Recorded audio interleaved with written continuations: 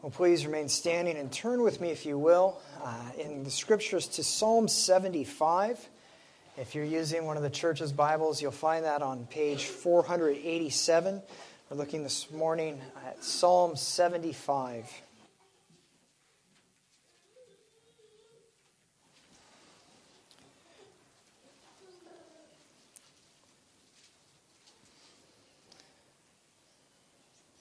Beloved saints, this is God's word to us this morning. Let us listen, pay attention, and receive God's word. To the choir master, according to Do Not Destroy, a psalm of Asaph, a song. We give thanks to you, O God. We give thanks, for your name is near. We recount your wondrous deeds. At the set time that I appoint, I will judge with equity. When the earth totters and all its inhabitants, it is I who keep steady its pillars. I say to the boastful, do not boast, and to the wicked, do not lift up your horn. Do not lift up your horn on high or speak with haughty neck. For not from the east or from the west and not from the wilderness comes lifting up, but it is God who executes judgment, putting down one and lifting up another. For in the hand of Yahweh there is a cup with foaming wine, well mixed, and he pours out from it, and all the wicked of the earth shall drink it down to the dregs. But I will declare it forever. I will sing praises to the God of Jacob. All the horns of the wicked I will cut off, but the horns of the righteous shall be lifted up. So ends the reading of God's word. Let us pray that he'd be pleased to meet us in his word and speak to us from it this morning. Lord Jesus, you know the darkness of our minds and our hearts. You know our fears, our doubts. Flood that darkness with the light of your grace and your peace. Open our minds to your truth. Grant us hope. Grant us faith. Increase our understanding. Allow us to receive you through your word. Let your love shine through the pages of your scripture. May your Spirit be with us as we read and hear. May he grant that we might delight in all that we encounter there, we ask. In Jesus' most precious of names, amen. You may be seated.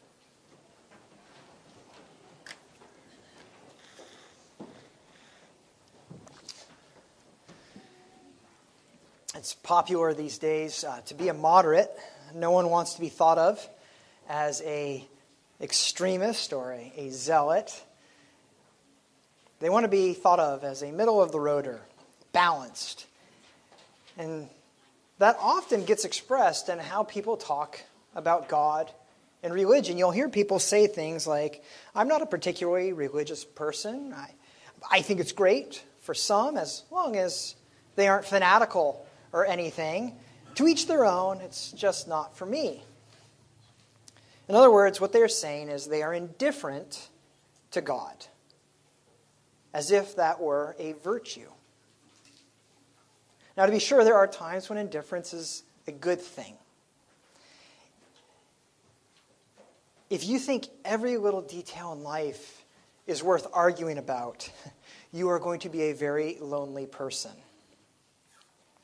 But there are times when indifference is not a good thing, but it's an absolute scandal. No wife would think it was a virtuous thing to hear her husband say, I think you're fine. I just don't want to be extreme in my feelings toward you. We could stay married or, whatever. I'm just a moderate. Indifference, when devotion is due, is betrayal. And here's the thing. Every single creature owes devotion to its creator. And so indifference towards God is rebellion. It's appalling. Anything shy of absolute love and delight in God is wrong. But the simple reality is we easily forget about God. Even those of us. Let's not talk about everyone out there. Let's talk about ourselves for a minute. We who claim devotion to God easily forget about God. we easily find fault with God. We blame him. We judge him. And we grow impatient with him.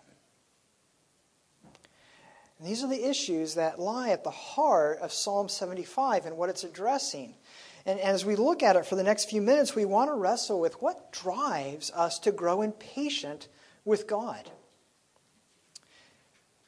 And if possible, we'd like to learn to see the beauty in God's patience. And the hope is that through this, we might learn not to judge God, not to be indifferent toward him, but to delight in him and to praise him. That's really our goal. And as we look at the psalm, my main point could be summed up like this. And if it sounds like I'm stealing it from someone, his name's Peter. But it goes something like this. God is not slow in keeping his promises, but he's patient in order to give sinners time to repent. God is not slow in keeping his promises. He's patient in order to give sinners time to repent. That's what we're going to look at in Psalm 75. It's a psalm that opens with praise. You can look at the beginning there. We give thanks to you, O God. We give thanks. Your name is near. We recount your wondrous deeds. The psalm closes with praise. I will declare it forever. I will sing praise to the God of Jacob, verse 9. Praise is the natural response of a heart that delights itself in God. It's true. Praise can be forced. I think we all know what that's like. Out of guilt and obligation, we show up, we sing songs, we confess that God is good. It can be forced. We can do it out of obligation. But when we believe that God is good, when we are humbled by his goodness, when we're astounded by God's grace, then praise doesn't need to be forced. It just needs to be unleashed. It's like young love. It's harder to suppress it than to give it expression. When praise does not come easily to our lips, when it has to be forced, the reason is because we're not delighting in God. And what is it that keeps us from delighting in God? What is it that would keep that from being our natural inclination? All the reasons you could come up with will boil down to this. We don't delight in God when we find fault with him, when we judge him, when we think he's done something wrong, when we think he's failed, when we think he is not doing what a good God would do, a God worthy of our praise. And what is it that we often find fault with God for doing? What is it that bothers us about him the most? I think it's timing. Nothing tries our faith like waiting. We're sick, and we want to be healed now. We want a job, and every day we don't find one feels like a knife in the back. Lord, don't you love me? We want to get married, pregnant, and each passing month or year is interpreted as a lack of God's love for us. We suffer ridicule, isolation, mistreatment, and we start to believe that because relief has not yet come, it never will. And we know that God has shown us love in the past, but it's as if we wonder, yes, God, but what have you done for me lately? Whether we say that out loud or it's just what we think in our heart, the conclusion is always the same. God has failed me in some way by making me wait. We regularly find fault with God for his timing.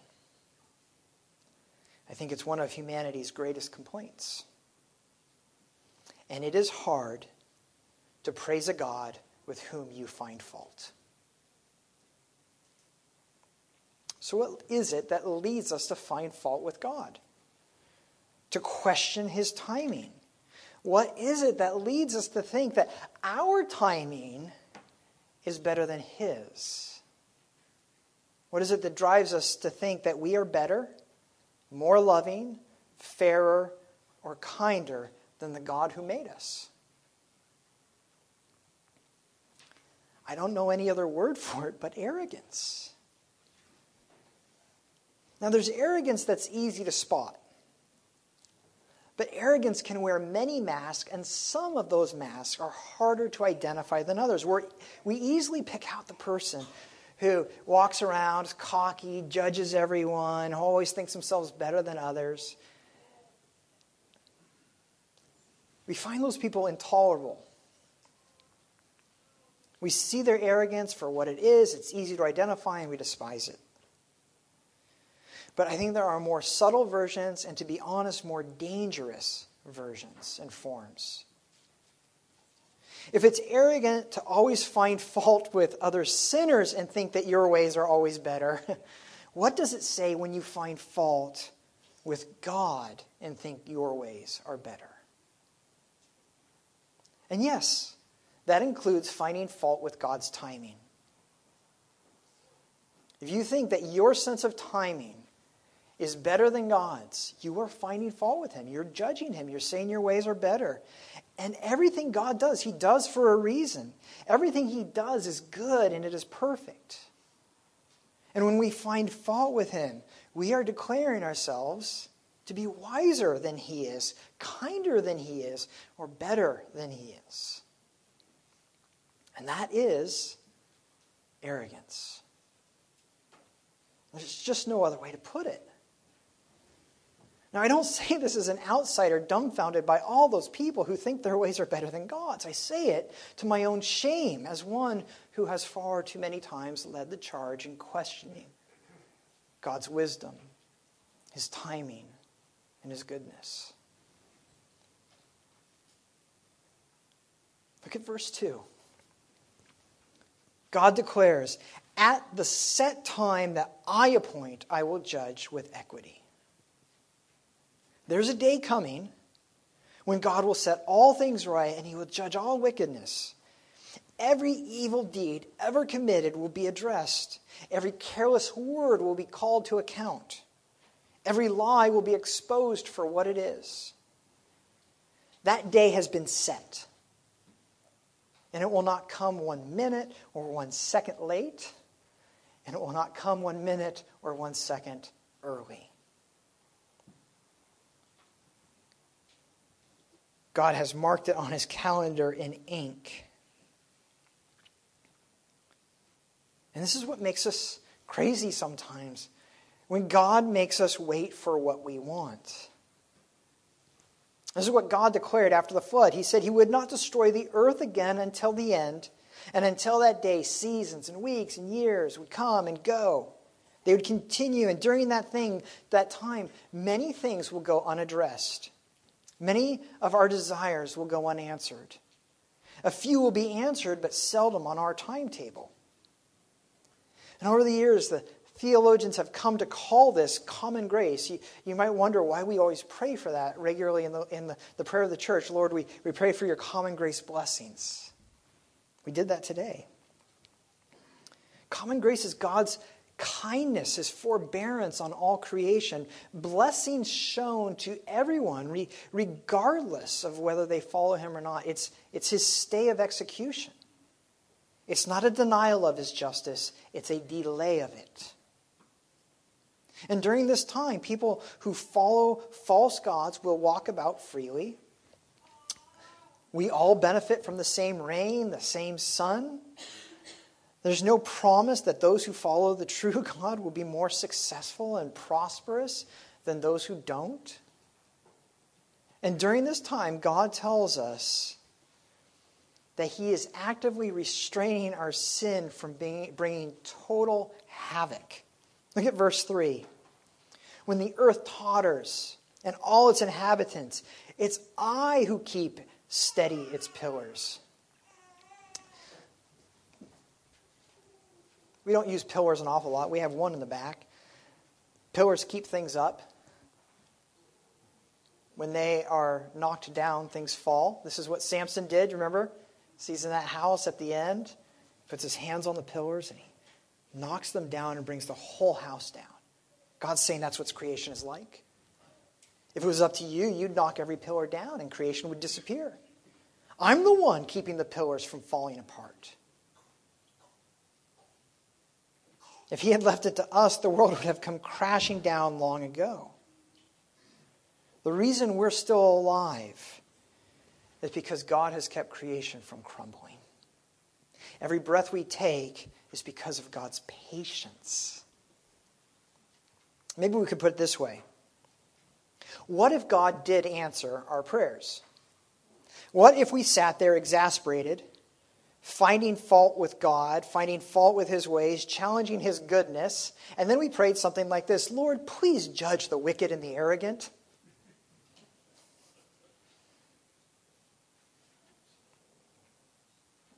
Because when he does, according to verse 2, he will do so with absolute equity. That means absolute justice, no partiality, no favoritism, and his standard is perfection. Is that really what we want? Would we not be calling down fire on our own heads? Is that not utter foolishness, absolute arrogance? So what should we do? What are we to do then? Well, God doesn't leave us wondering. He answers that question in verses 4 and 5. Most Psalms are addressed to God. But Psalm 75 is different. Much of it is God's instruction to us. It's not that all Psalms aren't instructive, but this one has direct speech from God for us to hear. And what does he say? He says, stop boasting.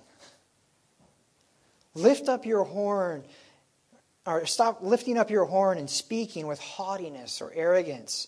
Horns in the ancient world, I know we don't understand this language readily, but in the Bible, horns are symbols of power. Probably coming from animals who use their horns to gain dominance and power. He's saying, stop trying to control everything, including me. Stop thinking yourself better than everyone else, including me. He's saying, turn from your sin. Repent. That's what we're supposed to be doing while we await that day appointed for judgment. In fact, the Bible tells us that this is exactly why God is delaying judgment. My main point sentence this morning is really stolen from Peter. I don't think he minds. 2 Peter 3:9, he says this: the Lord is not slow to fulfill his promise, as some count slowness, but is patient toward you, not wishing that any should perish, but that all should reach repentance. God's not slow. He's patient. And for your benefit, Paul says something similar in Romans. He says, do you presume on the riches of his kindness and forbearance and patience, not knowing that God's kindness is meant to lead you to repentance?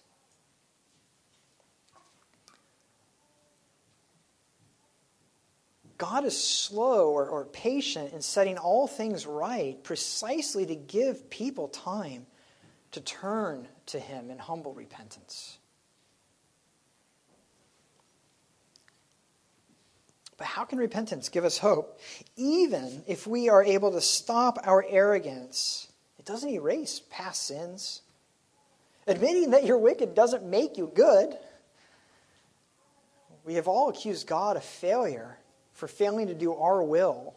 We've all rebelled against our Creator. Indifference is one of the greatest acts of rebellion we could commit. Discarding God, forgetting about him, finding fault with him is worse. We're all arrogant. We've all raised our horns and tried to control God. We've all spoken with arrogant or haughty necks. And in God's hand, we're told, is a foaming cup of wrath ready to be drunk down to the dregs. That's what we deserve.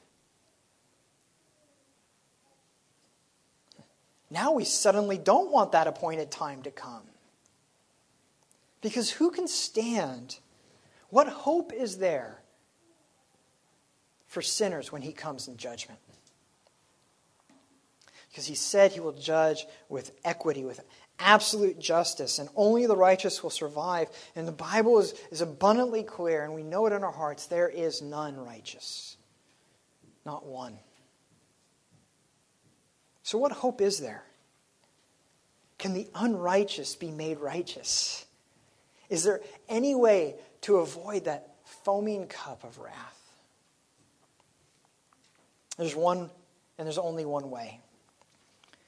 Look at verses 6 and 7. God says that there is help in no other except him, not to the east, not to the west, not from the wilderness. He alone can offer help. He alone can offer salvation. But we have to ask, how does he do that? How can the God who says he's perfectly just offer help to those who aren't? How can God, who is perfectly fair, perfectly righteous, offer salvation to sinners? How can you be saved from drinking that cup of wrath that you deserve?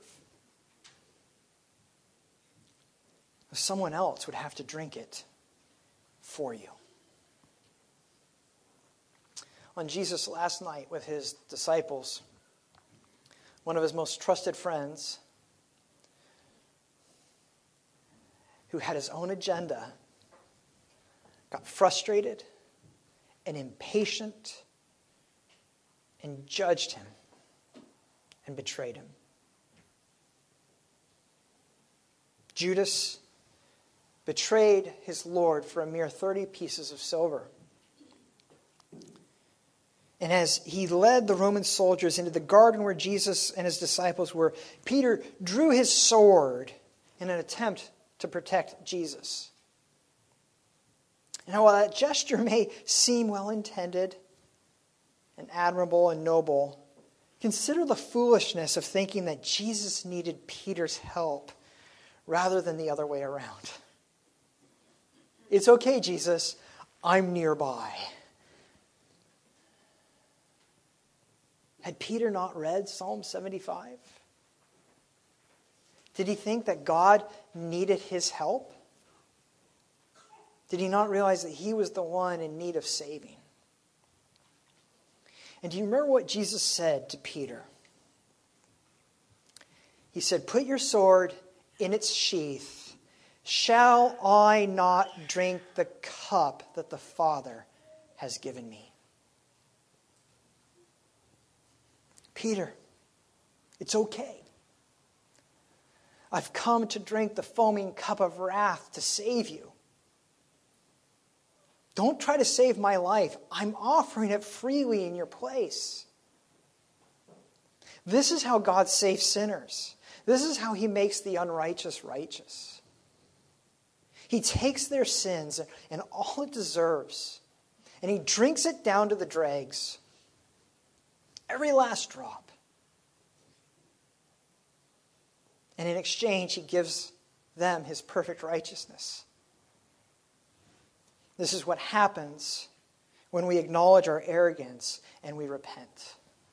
He takes away our sin and he gives us his obedience. It's as if we had never sinned, but always and at every point obeyed all his commands. So that when God shows up on that appointed day and he judges with equity, those who have turned to him for salvation will be judged as if they were perfectly righteous. And they will be exalted and lifted high.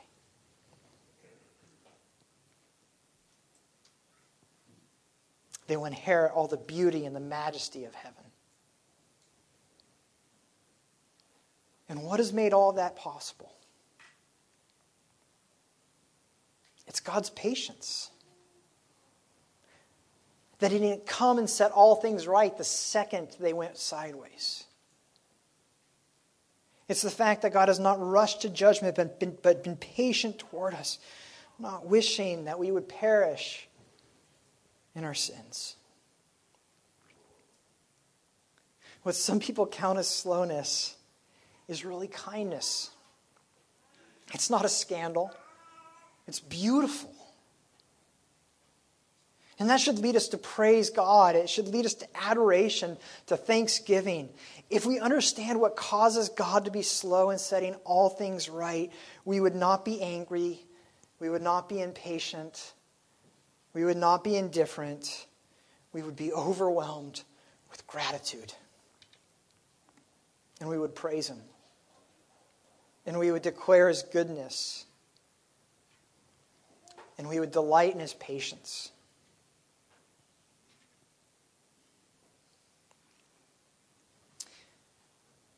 If worship is hard,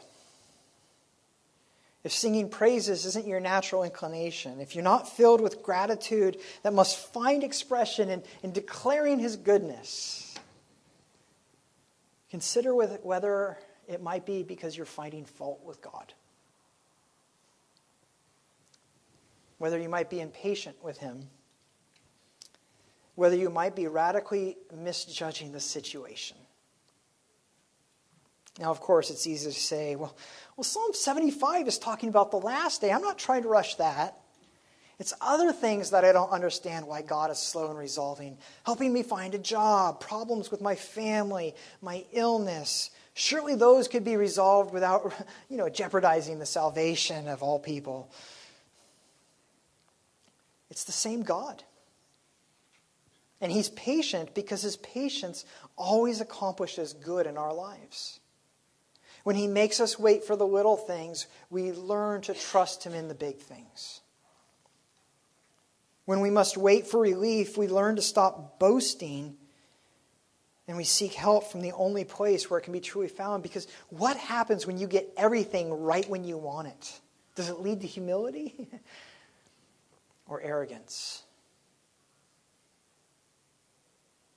You see, it's in waiting that we learn to depend upon God. It's there we find salvation. Is it any wonder then that as Jesus prepared to depart this world, that He left us with a visual reminder of why He came? On that last night, just before He told Peter that He had come to drink the cup of wrath, He shared a cup of wine with His disciples and said that it would be a perpetual reminder of his death. It would be a reminder of what we deserve for our sin. And the only way to escape that wrath, by trusting Jesus for our salvation, that He would drink the cup of wrath for us. It's amazing how something so normal and even morose can be so beautiful when it's seen correctly. Cup of wine, nothing special. A picture of blood, a little gross. And yet a reminder that in His death He drank the cup of wrath for us. Beautiful. Is it then not a perfect reflection of God's patience? Once we see it correctly, we recognize it for how beautiful it is. And it produces gratitude within us. And it leads us to praise the God who is near to us and saves us. So I'd like to ask the elders to come forward that we might receive this gift from our God's hand this morning. And please join me in prayer. Our gracious God, You are good, You are kind, You are loving, and You are patient, and we confess that we are far too quick to find fault with You. We fail to ask what You might be teaching us or how Your patience might be for our good. Forgive us. Forgive our foolish imprudence. And replace our folly with wisdom. Teach us to see Your grace in Your patience, to love You in Your delay, and to teach us to see that all You do is for our good. Teach our hearts to delight in Your goodness and to well up in praise, to sing because we cannot remain silent, to worship because we can do no other. And one day, at Your appointed time, set all things right. Until then, we wait in faith. Amen.